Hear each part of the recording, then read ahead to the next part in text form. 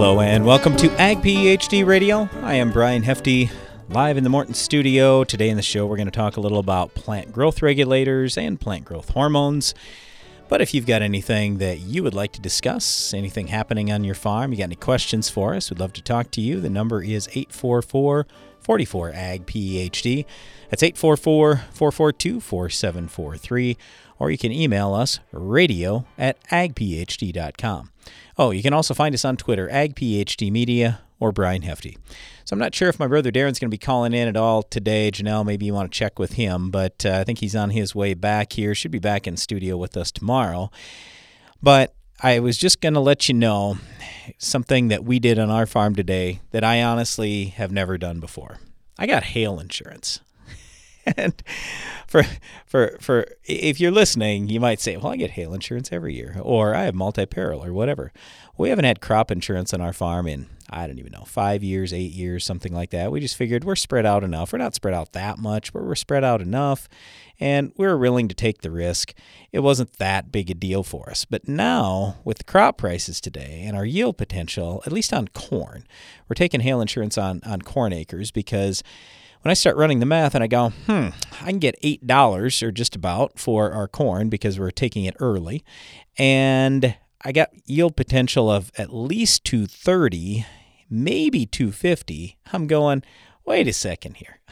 I got the potential for a couple $1,000s an acre, and we've got the most corn acres we've ever had on our farm. We got about 2,300 corn acres.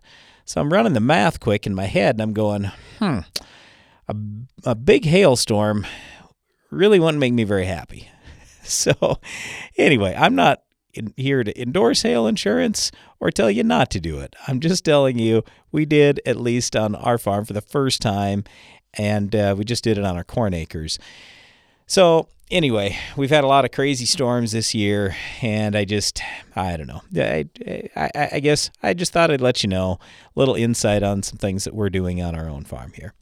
All right, so again, we'll talk today about plant growth regulators and plant growth hormones, but right now we're going to get to the Ag PhD mailbag. It's the mailbag! Also, it looks like Darren is joining us even for the first segment here. Darren, how's it going? Not too bad. All right, so first question is from Brian in Kansas. He says, I got a soybean emergence problem. I put on a low rate of fertilizer in furrow, 3 gallons of low-salt fertilizer, including, it'd be a pint of boron. There's also a little bit of a blend of micronutrients and some iron.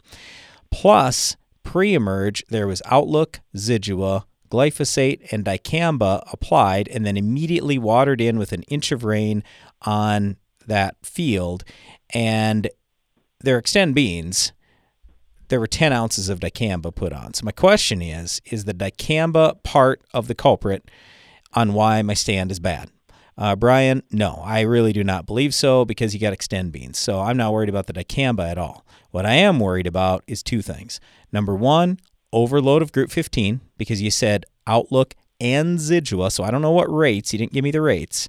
But if you doubled up on that, now we got a problem. I don't like Group 15s at all pre-emerge. I will never put them on my farm pre-emerge, okay? On soybeans. On soybeans. I will use them early. Post, that's great. But I do not like them pre. I've had this issue with just Group 15 pre. Not anything else, just Group 15 had stand issues. Not often, but I've had it, okay? And then my other concern is boron in furrow. Well, plus 3 gallons. I don't care how low a salt that product is. I'm not a proponent of 3 gallons in furrow. And I'm not saying you can't do it, because you might get by, especially when you're able to go and irrigate it and put water on. And a lot of times it'll be fine. But it's just one of those things where I just think about this spring. It was cold, and we had lots and lots of issues because of that cold weather. So I was talking to an agronomist yesterday. So Darren, just so you know, I was talking to Rob Fritz yesterday. He's been on our show a few times. And Rob was just telling me, he goes, Brian, I've looked at soybeans all over. I haven't seen one field that is even halfway as good. He said they're all junk. He said it's the worst stand of soybeans I've ever seen ever, and I don't care what the brand is. I don't care what the herbicide was. I don't care if it was no-till, strip-till, conventional. He said it's all junk. He said, I'm looking at a lot of stuff that's 50,000 population. That's, I'd say, my average. I go, what? It's that bad? He goes, yeah, it's a disaster out there. And he said, I'm telling guys, at 50,000, I wouldn't replant. Now, for me, my cutoff's always been 80,000. And so if, let's say, I had 50 or 40 or 30,000 out there, would I tear the stand up? Probably not. I'd most likely just do some interseeding. What's your thought, Darren? You got any more input on this question? Well, the double up of Group 15s is what alarms me the most. But yes, definitely. The fertilizer thing, I know that definitely can be an issue, and I have seen it where, especially with low gallons, I would up that and put 10 gallons of total solution on and have water with it, because otherwise you get those concentrated droplets. They can actually take out one seed at a time, but they're still getting emergence a month later. Yep. And if fertilizer would have been the culprit, it would have already done the deal. It would have been dead. So I just feel like the Group 15 is a big deal in this one. And and the cold weather. And here we go. We're in June, and at June 10th, do I really want to replant? I don't know. Nope, I'm with you.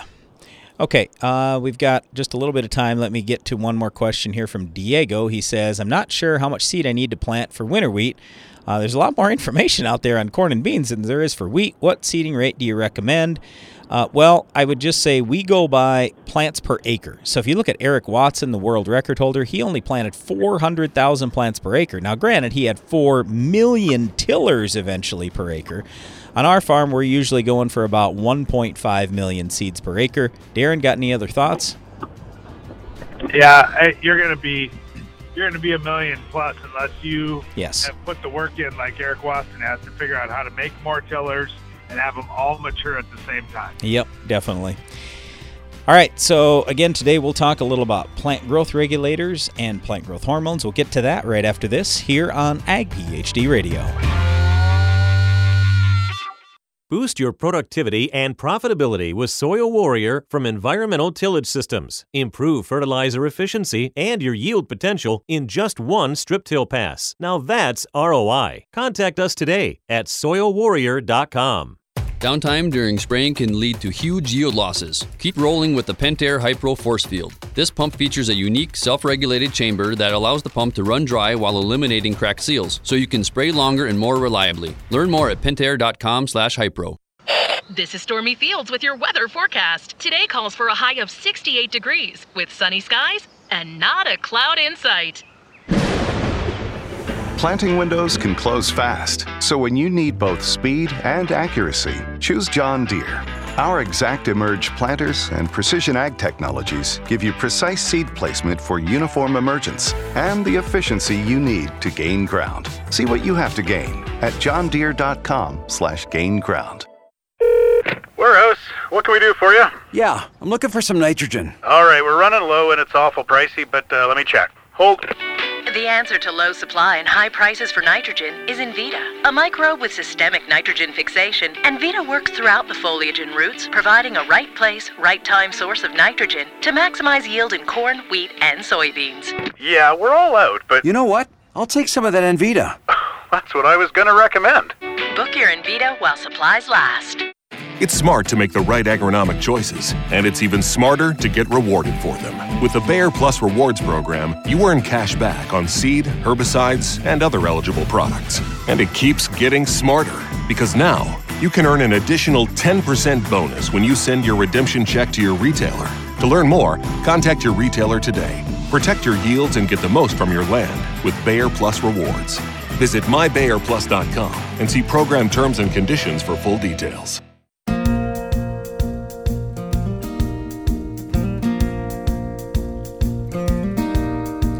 Welcome back to Ag PhD Radio. Brian Hefty here, live in the Morton studio, just talking about plant growth regulators and plant growth hormones.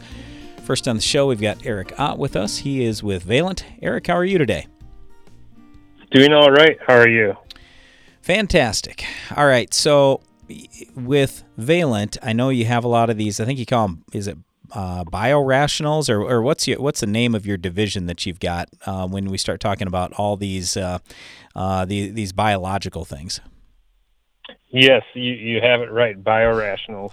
Yep. So what are maybe the top 2 or 3 things you're talking to farmers and agronomists about with that portion of your business? Yeah, so for the most part, a lot of these biorationals are used in the tree fruit crops, where they're used to manipulate tree growth. However, at the same time, in the row crops like wheat and corn, we're trying to stimulate growth with a product like Rise Up Smartgrass gibberellic acid. Yeah, Rise Up is something we used on all of our corn at about V2, V3, because most of our corn is going for silage, and we want more tonnage out there. So we've used this for years, both in corn and then in pastures as well. So tell us just a little bit more about that and where you see the best fit. Right. So, Rise Up Smartgrass is gibberellic acid. It works, that plant hormone works on cell enlargement, and so you're going to be looking for increased cell size, and so you're going to get bigger cells. And so where we promote it, like you just mentioned, with silage corn, I feel like even in our small plot trials, I feel like we see good yield responses without reduction in quality, like targeting that V2 to V4, V5 timing. And in pastures, we target that in the early spring or the late fall, trying to extend that growing season, either start grazing earlier in the spring or continue to graze later in the fall. Back a few years ago, just as an example of this on the Rise Up, we sprayed a field right behind our Ag PhD field day site. It's the same variety of corn we had all across the field day site. People are like, whoa, what'd you do to this corn? It's a foot taller. I go, yeah, it wasn't that tough. We just sprayed a few dollars worth of Rise Up. It's no big deal. But, I mean, we haven't gotten the yield gain out of that, but we have absolutely gotten the tonnage gain. And I just think about how much corn is cut for silage around the country. And I also think about how we used to do it on our farm is we took our worst looking corn and that's what we cut for silage. But anymore, when we're working with a lot of these big dairies and livestock people, I mean, they don't want the junk. They want the best stuff. So now we're actually taking our best acres, putting Rise Up on there and trying to get more tonnage. So it's just a tremendous amount and just better overall feed quality that they end up getting. Yeah, absolutely. So anything else you wanted to add today, Eric? Anything else you want to talk about with your biorationals, PGRs, plant growth hormones? Yeah, and knowing how small a lot of the corn is around the country, even if you're, I'd start thinking about Rise Up now. I'm here in Ohio right now, and there's corn here between, just coming out of the ground to V5 and it's already the middle of June. And so yes. I think the time is now. Yeah, they always used to say around our area, knee-high corn by the 4th of July. Well, typically in a good year, we've been getting knee-high corn by the 4th of June, certainly by the 9th of June. What's the 9th of June? And, I mean, we planted a bunch of our corn way back in mid-April, and it's not even 6 inches tall. So it's got a long ways to go to that knee-high thing. And, the Rise Up absolutely can help boost that growth. Hey, Eric, great talking to you today. Thanks a lot. We really appreciate the time. Again, that's Eric Ott with Valent. Yeah, thank you. You bet. All right, let's go next to Maryland. We got Temple Rhodes on with us. He is with Extreme Ag. Temple, how are you today? I'm great. How are you, Brian? Excellent. So you farm out in that Chesapeake Bay area with a lot of government regulations. How do you do that with all that government involvement out there? So, we're talking about PGRs here today. Yep. I'll give you a baseline. So basically, we're in a Chesapeake Bay watershed. We're 45, 50 minutes away from Baltimore, Washington, D.C., and only 25 minutes away from Annapolis, our state capital, Philadelphia. So we're surrounded by, a big sprawl, and all eyes are on us. Being that we're on the Chesapeake Bay, they watch everything that we do. Definitely. So what we have been doing for years, we've been pulling with PGRs for, I'm going to go back 12 to 15 years. And we had a lot of problems with it in the past, being that we didn't know exactly where to use it and how to utilize it. But what we're learning is with all the research that we're doing, in extreme ag and individual farmers as well, we're learning a program, and every farmer has a successful program. Some of these PGRs are a very easy add-on to increase yield and reduce the stress, and also uptake more nutrients. So for us, my program is this. In furrow, we use a PGR, which is a 2-strain PGR, which is MegaGrow. We use MegaGrow in furrow. We build roots, and we uptake as much nutrients as possible because we're already withheld of how many we can uptake or how many we can put out anyway, especially for phosphorus. Yep. So we're trying to grow that root zone. We're building the factory. Okay. And then we come back in, and when we make our herbicide pass, we are also adding in, and might be taboo, and some people might disagree with this, but we also put MegaGrow in our herbicide pass with Roundup. Okay. A couple things are going on there with MegaGrow. We don't ever want our factory to shut down, and as soon as we put a glyphosate on there, we have a manganese deficiency. Manganese adds to our photosynthesis and our respiration, but we can actually get a 72-hour shutdown by putting some of this stuff on, whether it's corn or beans. It doesn't matter. You get that shutdown. Well, wouldn't you like to buy 3 extra days during your growing season? Yep. I would. Yep. So I don't want to ever do that. So we use it in our herbicide pass. And then our third time that we use our PGR is in our fungicide reproductive stage. We use a 3-strain version. We actually use Inertia. It's got cytokinin, GABA, and chloride. And the reason we do this is because it helps with the chlorophyll, it helps with pod fill, it helps with pollen retention, and it also alleviates a little bit of tip back. So we're using this. This is a program, and these are all periods where most farmers already have a program already.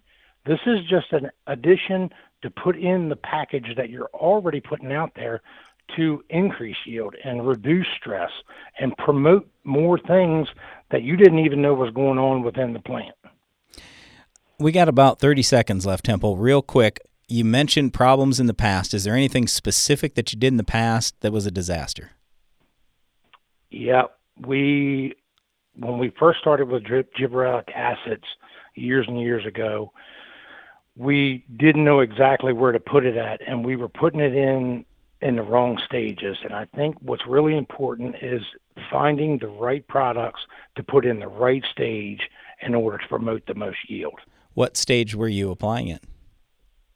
We were actually applying it in furrow, and we were getting the problem of it was coming out of the ground, and it was aggressive, and it was crazy, and we were like, oh, my God, look at this, look at this, look at this. Yeah. But it was growing so fast, it wasn't growing the roots. And what was happening is that corn would be the first stuff that would roll up in a heap every time. Yep. Interesting. So we got away from that. We've been talking with Temple Rhodes from out in Maryland. Temple, this was great stuff. Really appreciate hearing what you're doing out there to be successful. Thanks a lot for being on the show. Hope to talk to you again soon. Yep. Thanks, Brian. Thanks so much. You bet. All right, stay tuned. We got a special guest coming on next. You're listening to Ag PhD Radio.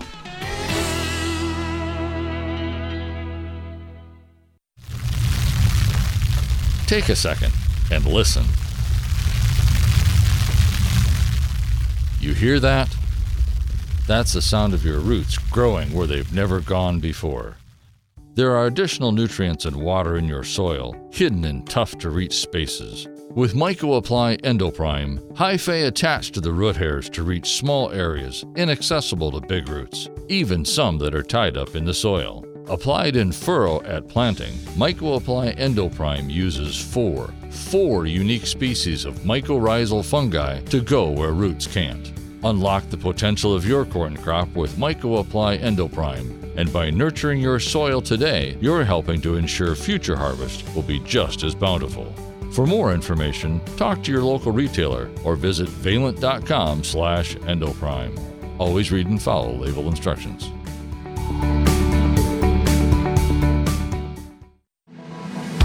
Come to the Ag PhD Scouting and Scholarships event this summer. Here at Ag PhD, we're always looking for ways to support and encourage folks entering the ag industry. That's why we're devoting a full day, Saturday, June 25th, to the free Ag PhD Scouting and Scholarships event. Though this day is geared towards high school and college students as well as young farmers, anyone with a desire to learn more about agronomy is more than welcome. Our hands-on sessions in the field will include a comprehensive guide to scouting, ways to improve soil and crop health, the role of natural microbes in farming, and how to best collect and manage on-farm data. Plus, we're giving away tens of thousands of dollars in scholarships to eligible attendees. So whether you're a college student or just want some good agronomy information, this is one event you won't want to miss. It's the Ag PhD Scouting and Scholarships Day, Saturday, June 25th on the Hefty Farm near Baltic, South Dakota. Learn more and register at agphd.com.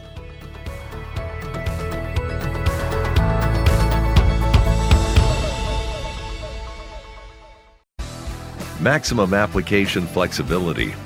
Maximum yields at harvest, weather or not. Relentless is the kind of control you'll always get with Anthem Max herbicide from FMC.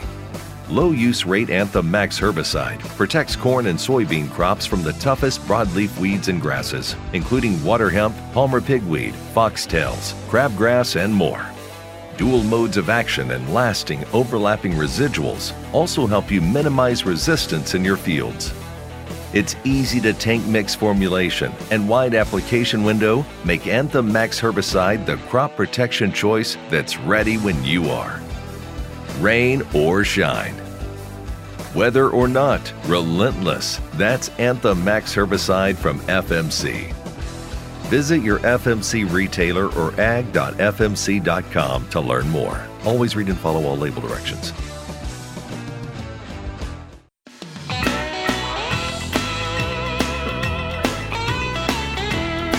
Thanks for tuning in today to Ag PhD Radio.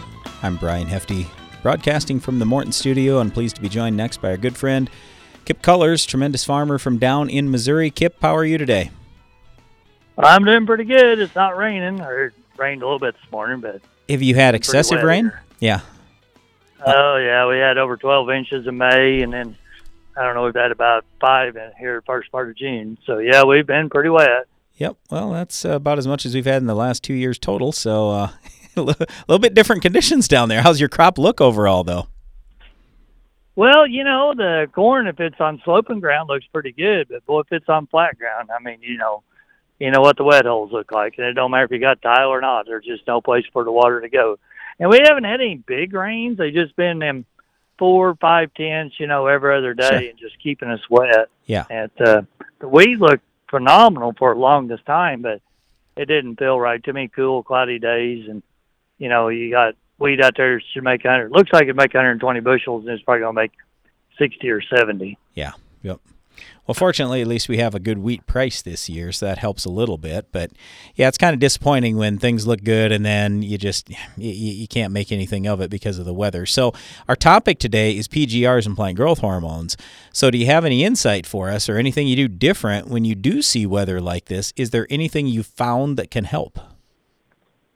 Yeah, so we do on the corn and soybeans both. I mean, anytime you can run some gerboic acid out there, in these kind of conditions, I mean, it basically causes it utilizes sunlight, and, that's probably when they work the best, to be honest with you. Just keeps the machine running. I guess you could say, on our wheat, a lot of our wheat would get too tall, so we do the opposite. We use a GA blocker on it to keep it from getting tall, to keep it standing. So do you use like Palisade or anything like that? Or what are you talking about in wheat as a GA blocker? So we'd use Palisade, yeah, to keep it from, getting, it stiffens the stalk up and keeps from going down. You got to be really careful with it. Timing's about everything on that. You put it on too quick or or if it's too cool, or I mean, there's all kinds of things. You're kind of playing in fire. I mean, you can knock 15, 20 bushels acre off if you miss the timing on it, or if you put it on too late. Yep. So, we found that out the hard way ourselves, Skip. So, yep, I'm with you. We sprayed some Palisade on some oats. I'm going to say just a week ago. I think we got the timing right this time, but yeah, it's a little bit fussy. You got to be a little careful. Yeah, I think cool wet weather is probably the hardest on you. We put it on one time when it was pretty cool. Man, it almost streaked the field. All right. Well, hopefully that doesn't happen for us. Everything looks good so far, so we'll see how it pans out. Okay. So what else are you doing on your farm, or what other thoughts do you have for us on PGRs, plant growth hormones, any of that kind of stuff? Yeah. So we raise a lot of green beans, and we'll use GA3 on our green beans. About the fourth trifoliate. And holy cow, I mean, these things, what the green bean guys always say is that I'm causing these green beans to do stuff they've never seen before. It makes the leaves lots bigger, thicker leaves. Our leaf size would be twice the size of normal. And we use pretty good rates on them. And then we'll run that in furrow to try to get them things out of the ground, because they're really, really finicky about wanting to come up, especially in cool, wet soil conditions. We can see usually a 2-day, 48-hour quicker emergence on our green beans with them. Wow. Now, we are really, really cautious on our soybeans, because our soybeans get too tall. We don't ever use them on our soybeans, because all they do is cause them to add about a foot to them, which is just enough to cause them to fall over and lodge. And there's another thing that causes your yield to go down. Too much of a good thing. Yep. So wouldn't it be nice, though, if we could get exactly what you're talking about, bigger leaves on the soybeans without getting such excessive growth that they don't go down? So I assume you're trying to figure that out yourself, aren't you? Yeah, we've been working on that for a long time. So what I've done is we've used the gerbic acid and then come back and then try to stun them to shorten up the internodes. So. Sure. Well, what we're trying to do with the PGRs is get that bigger, thicker leaf. Thickness of a leaf also is just as important as the size of it. And so what we're trying to do with the PGRs is to get that. But then we got to come back and reverse that stem, or you just elongate out that stem, and then you got it's 4 to 6 inches in between internodes, which is a total train wreck. Yep. So. Yeah, that's a real fine line to play right there. So how about corn? Any other than gibberellic acid? Any other thoughts for corn? Anything else you've tried? I mean, a lot of people are looking, just like I am on our farm. We got unbelievable corn price, tremendous yield potential, and I'm thinking, is there anything else I could possibly do to boost my yield here as we get to mid-season pretty shortly? Well, so probably what you should have done maybe would have been put IBA in furrow to try to get some more root development in ground, and then add more nitrogen. Nitrogen prices come down, and urea's come down quite a bit. Yeah. So when you got corn prices this high, I mean, you may have to spend a little bit more, but it's almost $8. So you can spend a little more. And don't try to save yourself in prosperity, I guess what I'm trying to say. Yep. No, I agree with you 100%. I mean, everybody's been complaining about fertilizer prices, myself included, but at the same time, I look at what's my potential gain here? It's tremendous. So, yeah, we're just going to be starting, I think, next week doing our pre-sidrous nitrate tests just to see what we've actually got out there for nitrogen. Is that something you do on your farm? Are you testing and putting on nitrogen mid-season, or how do you handle your nitrogen program? Yeah, so what we did was we put down chicken litter before we planted. Yep. And then we came back over the top when the corn was about 6 inches tall, and we added 100 units of actual nitrogen then. Yep. And then we had all this rain, so what do? We go out there about 2 weeks later when the corn was about knee high and hit it again with another 80 units. And remember, we got the litter underneath it. Right. and then it's on soybean ground. But what I did find is within about 72 hours, we were just dry broadcasting some in there. Yeah. And with the full intentions, we can come back later and wide drop or whatever we need to do. Sure. But within 3 days, this corn had got so tall it was above the tires on the spreader buggies, which are 22.5, 24-inch wheels, and the corn had got above that in 72 hours. So our nitrogen kicked in, and I guess I didn't lose as much as I thought I had. So, we had quite a bit of organic matter. And then we was paying such a huge carbon penalty this year because all of our corn's no-till behind wheat, double crop soybeans. Oh, sure. And the wheat straw was just terrible out there. So the carbon penalty on that was just horrendous. So it finally started breaking down. And, we did take off and start growing. So when you talk about that nitrogen penalty, the one thing that I will say is maybe that's slowed the plant down in terms of it won't get quite so tall. I mean, do you think that you lost significant yield? I'm sure you lost height to it, though. Yeah, and I don't care about the height. We're not going to chop it. We're going to pick it. So, sure. I wasn't worried about that, but it just drives you nuts when you sit there and see that stuff just setting and, not growing. You're looking at your neighbor's corn that they had been on work ground, and it's like, good grief, there's a 6-inch taller than mine. Well, that's and I guess I was kind of going the opposite way. I figured you were going for grain. I was just getting at maybe a little shorter corn is good, kind of like you talked about with soybeans, so you aren't as much at risk for wind damage. True. And, we can green snap here. Not as bad as like you guys did or Nebraska. Yeah. But we can green snap here, which is kind of a bad deal. But, yeah, I don't really like 10-foot. It's pretty to look at 10-foot tall corn, but it really, if you can keep it about 7, you're better off. Right. All right, we've been talking with Kip Cullers. He is a great farmer down in Missouri. Kip's going to be at the Ag PhD Field Day as well. If you'd like to join us there, you can visit with Kip yourself. Thursday, July 28th. Kip, thanks for the time. Appreciate it. Each year brings new and unique challenges to farming, and your operation needs to constantly adapt to meet them. That's why at AgBiome, we're working every day to bring you new and better solutions, microbial-based solutions that protect your crop and help it reach its full potential. To learn more about how we're doing it, visit agbiome.com. That's AGBIOME.com. AgBiome, feeding the world responsibly, partnering with microbes for human benefit. When I step on someone's farm, I feel like I've already walked a mile in their shoes. I spend spring on the tractor and fall on the combine. I see the excitement in my kids' eyes on our farm, but worry if there's enough of it for all of them. I make sure everything Case IH makes meets the challenges farmers face, because I face them too. My name is Ryan, I am a farmer, and I work at Case IH. Case IH, built by farmers. Be sure to attend the 2022 Ag PhD Field Day. I'm Darren Hefty. The Ag PhD Field Day isn't until the last Thursday in July, but we invite you to mark your calendars today for our biggest event ever. Each summer on the last Thursday in July, we invite you to attend the Ag PhD Field Day. The reason we invite farmers from across the country and around the world to our farm each summer is to say thank you.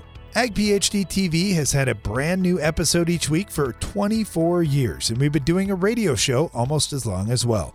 At this year's Ag PhD Field Day, we'll have way more equipment and equipment demonstrations than we've ever had before. We've got a lot of new technologies we'll put into our research plots on site, and we'll have great family entertainment, including a kids area, music, fantastic guest speakers, and free food and drinks all throughout the day. Please go to agphd.com to learn more, and don't forget to join us on Thursday, July 28th for the free Ag PhD Field Day. Do you have crop failures due to flooding, drought, or another event? You may need to consider a better burn-down regimen.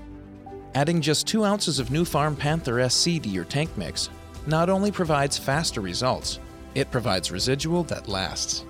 You gain flexibility to keep your cropping options open. Ask your dealer for Panther SC and get Panther power in your tank. It takes balance to be successful in farming, because what you get out of it depends on what you put in, and Corteva Agriscience gets that. Introducing Utrisha N Nutrient Efficiency Optimizer, a biological product that naturally captures nitrogen from the air. It's a sustainable way to add balance to your traditional nitrogen methods and maximize your yield potential. Embrace a balanced approach to nitrogen management this season by visiting Corteva.us.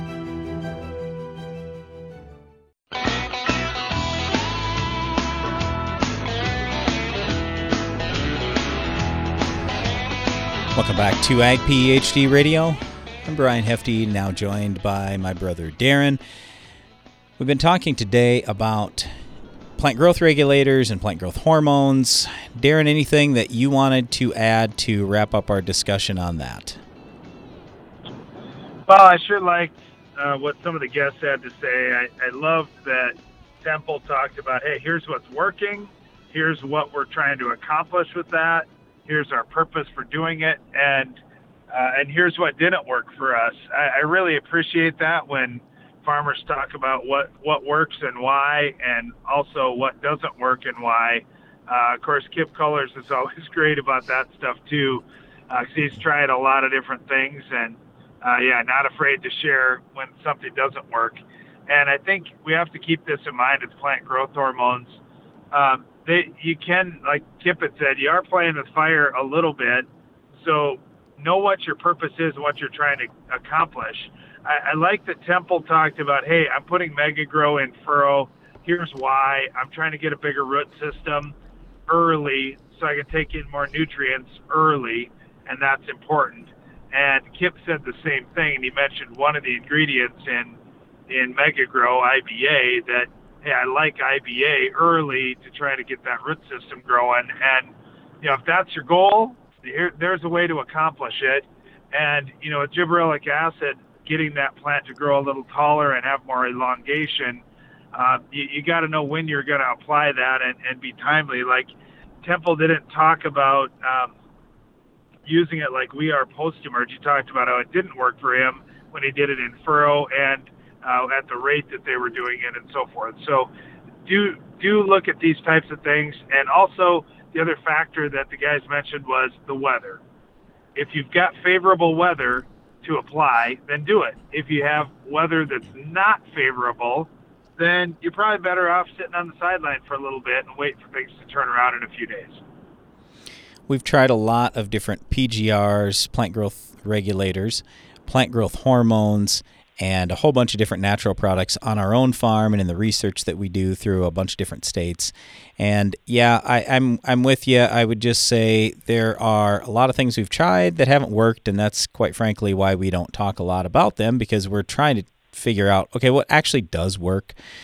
And timing is important. There are a lot of things that go into it.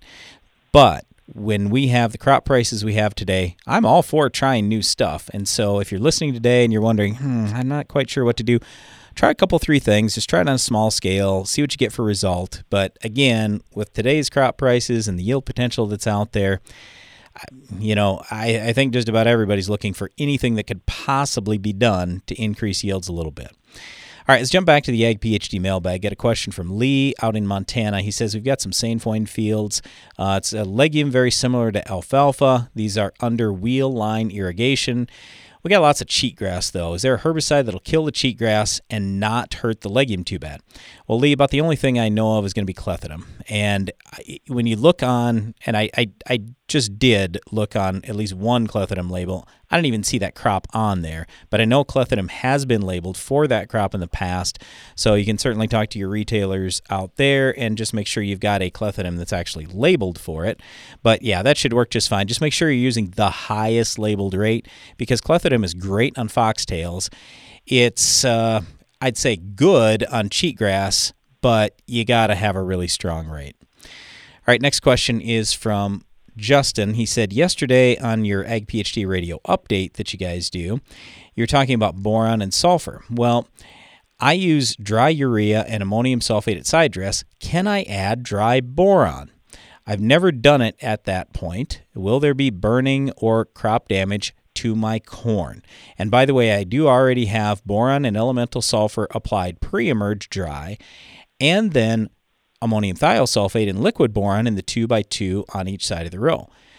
But my CEC is 5 to 15. My organic matter is 2 to 3.5%. So I may have lost some. What do you guys think? Darren, what are your thoughts? Well, I like to have soil test results and plant tissue test results to kind of see what have I got out there. That would be a good way to know. It doesn't cost a lot of money. Pick 5 CEC area and a 15 CEC area and start the learning process there. Can you do dry boron later? You could, but I don't know. It sounds like you've already made 2 applications. Right. I think you've spent enough money on boron. Most likely. So it's possible if you had excessive rain that maybe all your borons leached away. But remember, boron leaches at a much slower pace than nitrogen. So yeah, usually we aren't super worried about it, especially if you've already applied twice, but maybe it might help. Now, here's my bigger concern. Dry boron over the top of the crop. I already don't like dry urea over the top of the crop. Do guys do it all the time? Sure. Even Kip Cullers is talking about he does it on his own farm. I'm not comfortable with it because I just don't like the burn. It just doesn't make me feel good. Yes, usually it's just cosmetic, but I just don't like it. And when you add dry boron to that, you're going to have even more burn. So if you do it, just make sure that corn is really dry. It can't have any moisture at all on it because we don't want that dry fertilizer to stick to the leaves. Thanks for the question. All right, next one. This is from Jeff in Minnesota. He says, I know you guys like to keep your Roundup concentrated. So in other words, like 10 gallons per acre is all you're using. But I need coverage too because I got sugar beets with a cover crop of oats. Now my beets are only 4 leaf, but my oats are 4 to 8 inches tall. And what I want to spray is Roundup, Stinger, Nortron, ammonium sulfate, and an adjuvant. Well, what should I do? I've been thinking about going 15 gallons, maybe 12.5 gallons, using standard XR nozzles. I don't know what to do. I just would feel a little bit better about my coverage with the flat fans, so I can reduce my gallons per acre just a little bit. But then with flat fans, I have a little more drift risk. So long story short, how low would you go gallon-wise per acre, and with what nozzle in this situation? Okay, so we at our soybean agronomy workshop this winter, we showed everyone a study out of the University of Missouri because there's a lot of cover crop now done across the country, and a lot of people are trying to spray in your situation, really more pre-emerge than post like you're talking about here, but the same rule basically applies. So what they found is if the cover crop was less than 18 inches tall, then the residual herbicide still actually could be included with the burn down, and you'd get pretty good residual. The other thing is, just so you know, Iowa State had a study showing that 70 to 90% of residual herbicides washed off corn residue with 2.7 inches of rain, with the majority coming off with just 0.6 inches. So my point is, if you were worried about any residual out of the Nortron and Stinger, I'm not that worried about that because your oats are still quite small. Now, in terms of getting coverage on a weed that's down in that canopy, yes, I totally get it. That's going to be a little harder. So what we usually like to do is go to a little smaller spray droplet. It doesn't have to be just the standard XR flat fans. Darren, maybe you can talk more on that in just a second.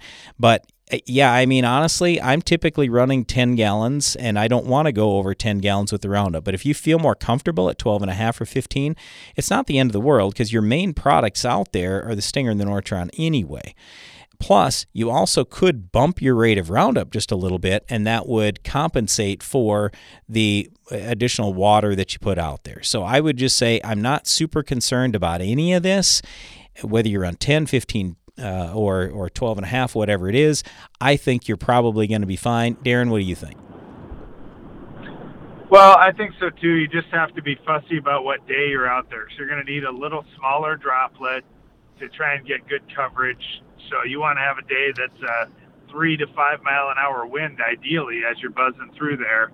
When you got a whole bunch of different products, it does make it a challenge to get exactly the right spray volume and spray pressure and tips and all those things. So you got to err on the side of I have to get great coverage to make this thing work. Let's go 10 gallons, but let's spray on a day where the wind is ideal. All right, Jeff, thanks a lot for the question. We appreciate that, and best of luck to you out there. Okay, right after this break, we get a question about what is more important, uniform emergence in corn or planting depth? We'll answer that question right after this.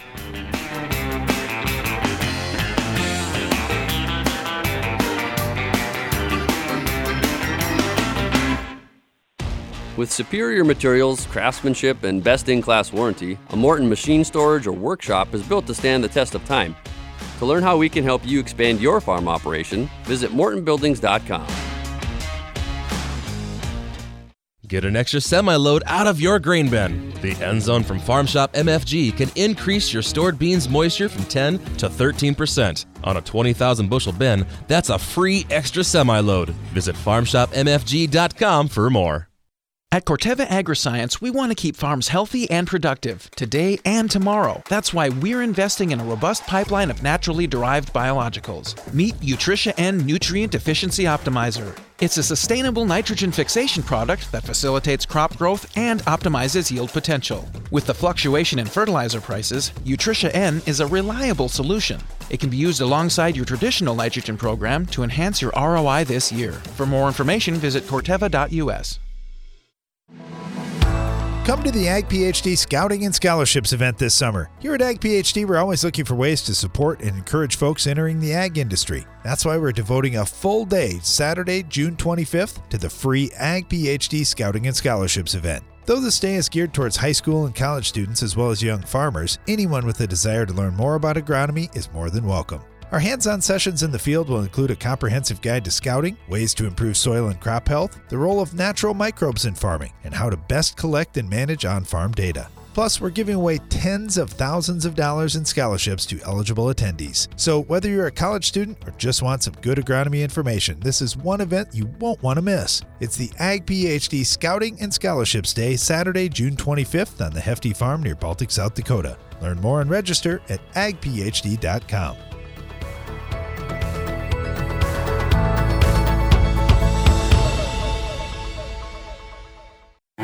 What does it really mean to provide the best crop nutrition?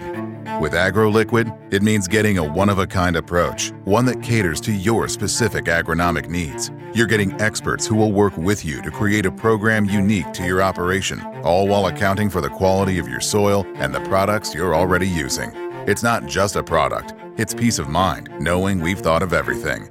That's the AgroLiquid way. Apply less, expect more. Find a retailer at agroliquid.com.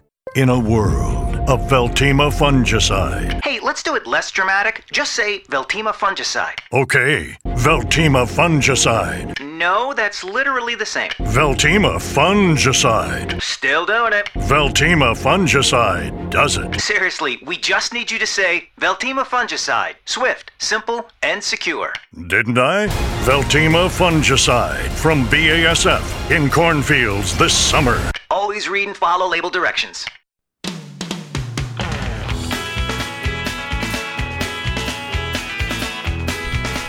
Welcome back. This is Ag PhD Radio. I'm Brian Hefty along with my brother Darren. Live from the Morton studio today. We've been talking about plant growth regulators and plant growth hormones, but right now we're in the middle of the Ag PhD mailbag. Our next question comes from Roger in Minnesota, who says, guys, I appreciate the podcast, but here's a question I got for you. So each winter I read publications and listen to people who tell me I need to plant my corn at 1 3/4 to 2 inches deep. But I also read about the importance of even emergence. So I've done trials on my farm with planting depth. Now we can achieve pretty uniform emergence when we plant shallow, like 1 1/4 inches. But when we plant 2 inches deep, we cannot achieve uniform emergence. So for example, I get full emergence in about 4 days when I plant at 2 inches deep, whereas I can get full emergence in 2 days when I plant 1 1/4 deep. We farm heavy black soils, and we do have pretty good drainage, and we're in a strip till system. So my first question is, what is more important, uniform emergence or planting depth? Well, look, Roger, they're both important, so I'd like to have them both.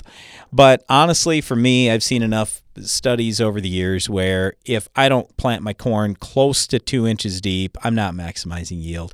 So for me, my answer is planting depth. Darren, your answer? Planting depth. Yep. All right, next one. He says, this past winter, we built a strip freshener, because keep in mind he's in strip till, to clear and freshen these strips a couple days ahead of the corn planter, and we hope to get a more uniform emergence when planting at a 2-inch depth. What we found was all the corn kernels emerged 2 days sooner where the strips were freshened. And Roger, I agree with you. We found the same thing. However, he says the emergence still took 4 days for all corn plants to emerge where we freshened, and 4 days when we did not. Both areas were planted 2 inches deep. So my second question is, does corn emerging 2 days sooner in the freshened rows translate to higher yields? Unfortunately, most of the time it does not. Now, it's possible that it might, because here's the thing. You have when you have faster emergence, that does mean you're going to have drier corn in the fall. So that's the one thing I can guarantee you. I just can't guarantee you that it's going to be more yield. Sometimes it is, sometimes it isn't. Part of that is due to when does the weather hit? When do your rains hit? When does your heat hit in regards to pollination? So I would say most of the time we do not find that emerging 2 days sooner makes much difference in terms of yield, but it does make a difference in terms of dry down in the fall. Darren, any other thoughts on that? Yeah, it gets tassel faster, it dries down faster, and it's certainly a profitable thing for that to happen. So yeah, we like that fast emergence. Doesn't necessarily mean you're going to have more yield, though. Okay, here's our next one. This is from Robert or Bob, and he is talking about side dressing. Well, he did some pre-side dress nitrate tests, and he's a little concerned that he needs to add more nitrogen. So here's the story. He took his pre-side dress nitrate tests at 12 inches deep, and he just sent this question in just a little bit ago, so it must be fairly recently done here. Anyway, he says our soil can produce about 220 bushels per acre. We got a medium loam silt soil, and when I looked at his soil tests, because he also sent those from earlier in the season, he's got about 3 to 3.5% organic matter in his soil. Well, anyway, he says we planted corn on corn the last 3 years, and so I'm concerned that I got to put more nitrogen on. So this is what we top dress at planting on 240 acres. And let's see, it looks like 50 pounds of urea, 125 pounds of potash, and then starter blend on the planter is about 110 pounds of liquid 28%, with a little bit more nitrogen getting out there with the 10-30-40 and some with 12-00-24. So anyway, what I'm saying here is he's got about, let's see, it looks like just doing the simple math, about 170 pounds he's applied. But here's the problem. And first of all, I would say his tests are at 12 inches deep. Oh, and I did get, Bob, your second email here just talking about you put some lime on, egg lime, and then you put some Pro-Cal on, some liquid to hopefully raise your pH a little bit, so that's good. But anyway, if I'm reading this right, this looks like he's only got 20 pounds of nitrogen in his pre-side dress nitrate test. And I mean, maybe I'm missing something here. Maybe I'm not reading this right. But if he's only got 20 pounds, that's unbelievably concerning to me. Now, his lab here says with 20 and let's see, soil yield potential high or very high, he only needs to put on about 60 more pounds. And so he's asking, should I put that 60 pounds on? Well, to me, yeah, I'm going to put that on and then some. Because what I fear is happening is if you've had a lot of corn on corn, you're getting a lot of tie-up into that residue. Now, granted, I don't know how much rain you've had or what else going on in that soil, but if you've already put on 170 pounds, there's no way you've used 150 pounds already. So that tells me that a bunch of that is getting tied up. Will some of that come available during the growing season? Absolutely. And will we get some nitrogen out of the organic matter? Definitely. But I would just say we are concerned that I can't believe it's only showing 20. And if my tests only showed 20, I'd be putting on 200 pounds, not 60 pounds, and going for similar yield to what you're talking, 220 bushels plus. So Well, I probably wouldn't put 200 on. I probably put 100, 120 on, something like that. Darren, what do you think about this?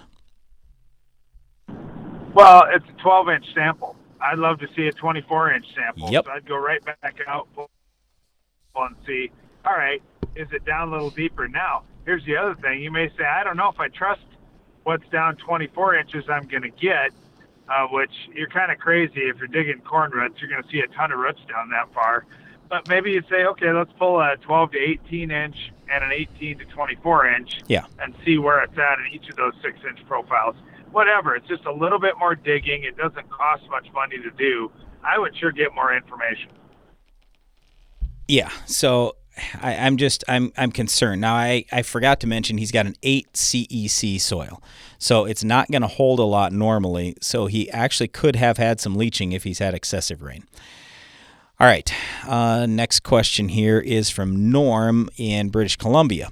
And he says, I am interested in drain tile for some wetter fields. I know you had an episode on tile drainage a while back, and I'm wondering if you could send me that link. So, yes, Norm will try to do that for you.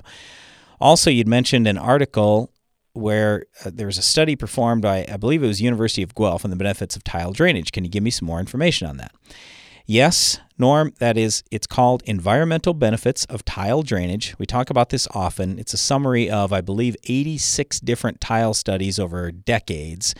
And, well, it's just like the title suggests, environmental benefits of tile drainage. We say it all the time, but when tiling is done right, it is one of the best things that you can possibly do for the environment and for your overall soil life. Because if you don't have good drainage, you don't have good air levels in the soil, which means you cannot have good roots, you cannot have great soil life. And so for anybody, I don't care if you're organic or conventional farming or anything, I mean, you've got to have good soil life out there if you want top yields. All right, got time for one more question here. This one's from CF, and he says, I'm planting Clearfield sunflowers in the spring, applying glyphosate for a burn down, then applying Beyond and Clethodim post-emerge. So here are my questions. Let's say that I wanted to put Treflan or Sonalan with my Spartan and glyphosate and apply them at the same time. Tillage won't be much more than 2 to 4 inches deep. Can I do that? Yes, you absolutely can. Now, Prowl is the no-till product. So if you want to go with no tillage, you use Prowl. If you want to go with Trifluralin or Sonalan, absolutely do that. That's our top recommendation, getting one of the yellows out there with Spartan and glyphosate, because now you're going to have a couple different effective modes of action pre-emerge. I don't mind that it's just 2 to 4 inch deep tillage. That's fine. Okay, if the answer to question 1 is yes, I can do it, what's the timing that I need for these to do their job? Just right before planting. I mean, if you want to do it a day or two before planting, till it in, plant, that's what I would do. And he says, will this impact the sprouting, growing, development of the sunflowers? Look, CF, if you could get by and wave a magic wand and all your weeds disappeared, that would be better than any herbicide. Okay, all herbicides are going to some degree negatively impact the crop because the crop has to metabolize them. So I'd love it if we didn't have to use any. Now, is it going to be excessive on your damage to the sunflower? No way. I've never seen that ever. So I'm not worried about it, but I'm just saying, sure, there's going to be some minor impact there. So just so you know, that is coming, but nothing to get real concerned about. You got to have great weed control, and it's got to be done pre because we just don't have much post-emerge to kill most weeds. All right, before we go, just want to say thanks to our production staff. My sister Janelle was running the controls. Thanks to everybody who called or wrote in with questions. Thanks for listening. We'll see you again tomorrow.